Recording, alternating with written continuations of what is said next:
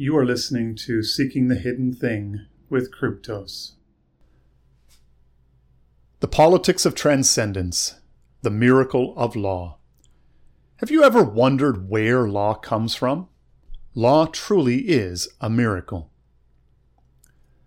There is much talk these days about the Christian renewal of society, of a politics of transcendence, or the cultivation of virtue among the people. But what is meant by this? What should be meant by this? In our Western context, this notion of a Christian society can mean wildly different things to different people.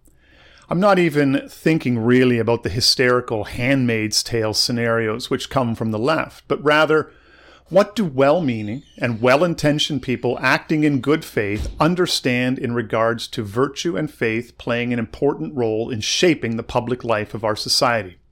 How should we be thinking about this? This question was raised for me recently in listening to the Orrin McIntyre interview of John Bertka IV, the president of the Intercollegiate Studies Institute and the author of a recent piece in American Mind titled American Statesman, raising the issues of a polity of transcendence. I read the piece and listened to the interview somewhat expectantly. As my readers know, this is a topic close to my heart, but came away from it disappointed. It did raise a number of questions for me and got my wheels turning. But what is meant by a politics of transcendence? What should be meant by this? This is an issue when it comes to the public expression of civic religion. How should our public polity be shaped by faith, specifically the Christian faith? It is not as easy a question to answer as one might think.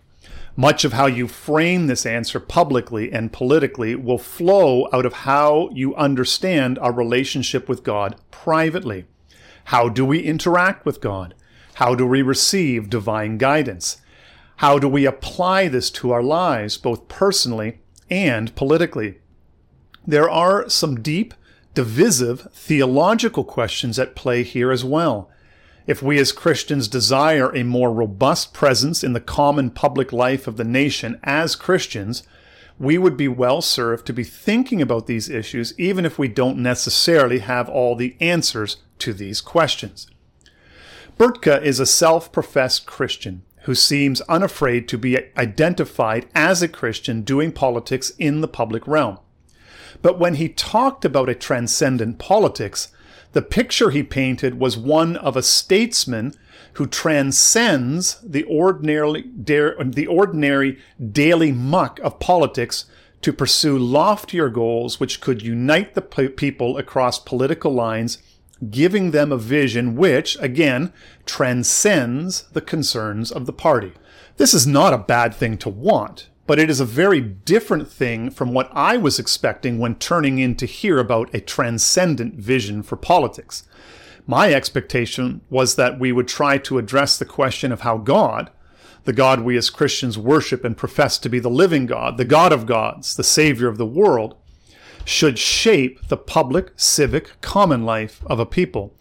It occurred to me that we need to address this notion of the transcendent, because how we answer this question greatly shapes how we understand what public politics should be in a post-Western, post-liberal political landscape.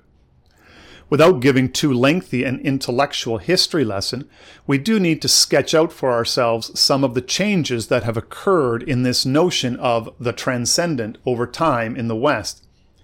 As our history moved out of the pagan era and into the Christian, there was a shift away from a cyclical view of the move of time.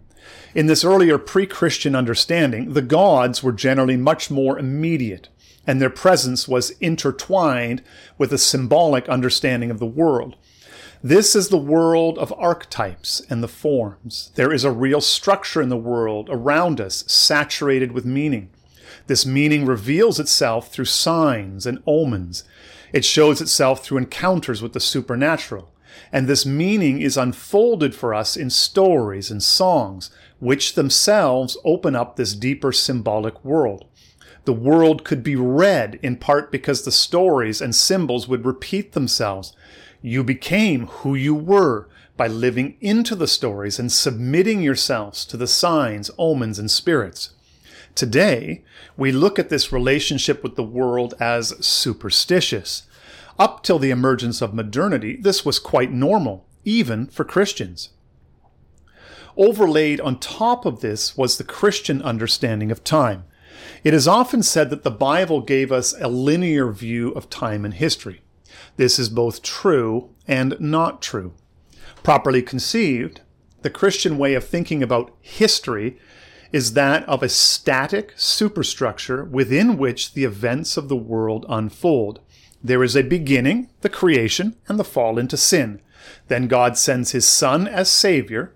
Finally, the Savior will return and bring about the end of God's plan for his creation, ushering in the emergence of a new heaven and a new earth. The decisive thing to understand in this is that human beings are not the primary actors. That role belongs to God. God brings us along in his story, and we are involved in it, but we are not the primary figure. Christ is at the center of history. Knowledge of God's action and plan in Christ gives us consolation in a sinful world. It is not up to us to save the world from its problems. They are endured. The problem of sin belongs to God. We must have faith that he will return and make all things right again. In the meantime, we do the best we can, and we focus on our hope of the return of Christ. During the Renaissance, a shift occurred. I have heard it argued, the source now a distant memory unfortunately, that the unfulfilled millenarian expectations that Christ would come again in the year 1000 created a kind of mass psychic break, one that might have been instrumental in giving birth to many of the changes which came about because of the rise of Western culture beginning in this period. We may never fully know. But we do know is that during the Renaissance, a new idea emerged, that of humanism, which asserted man as the primary actor in human events.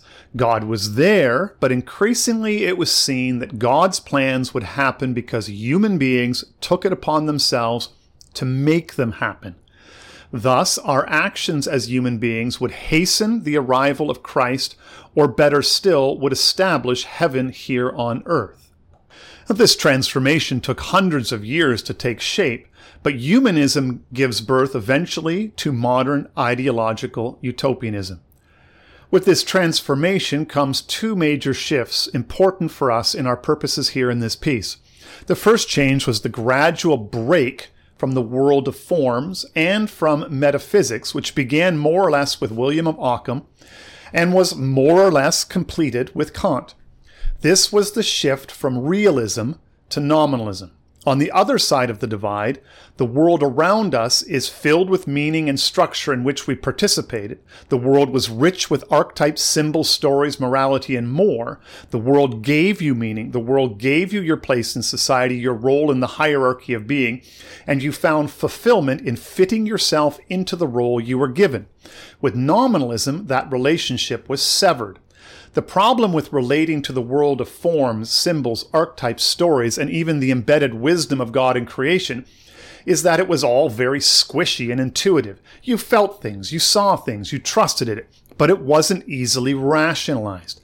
What the philosophy of nominalism ended up arguing is that this connection you feel with the world around you and all the symbols and meaning that you see there may or may not be real, but there's no way to prove it rationally, or as we would say today, scientifically.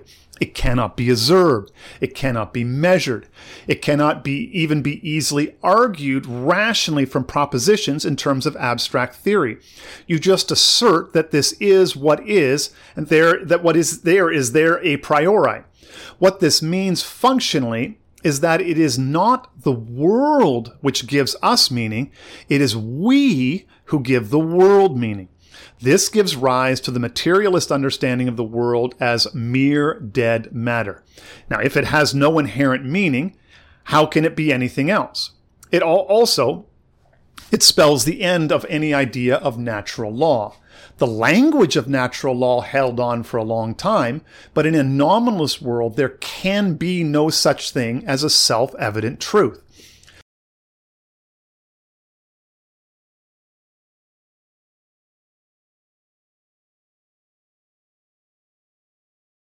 You have been listening to a free preview.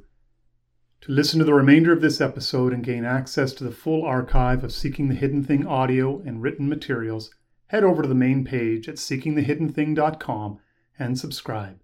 Your support is greatly appreciated.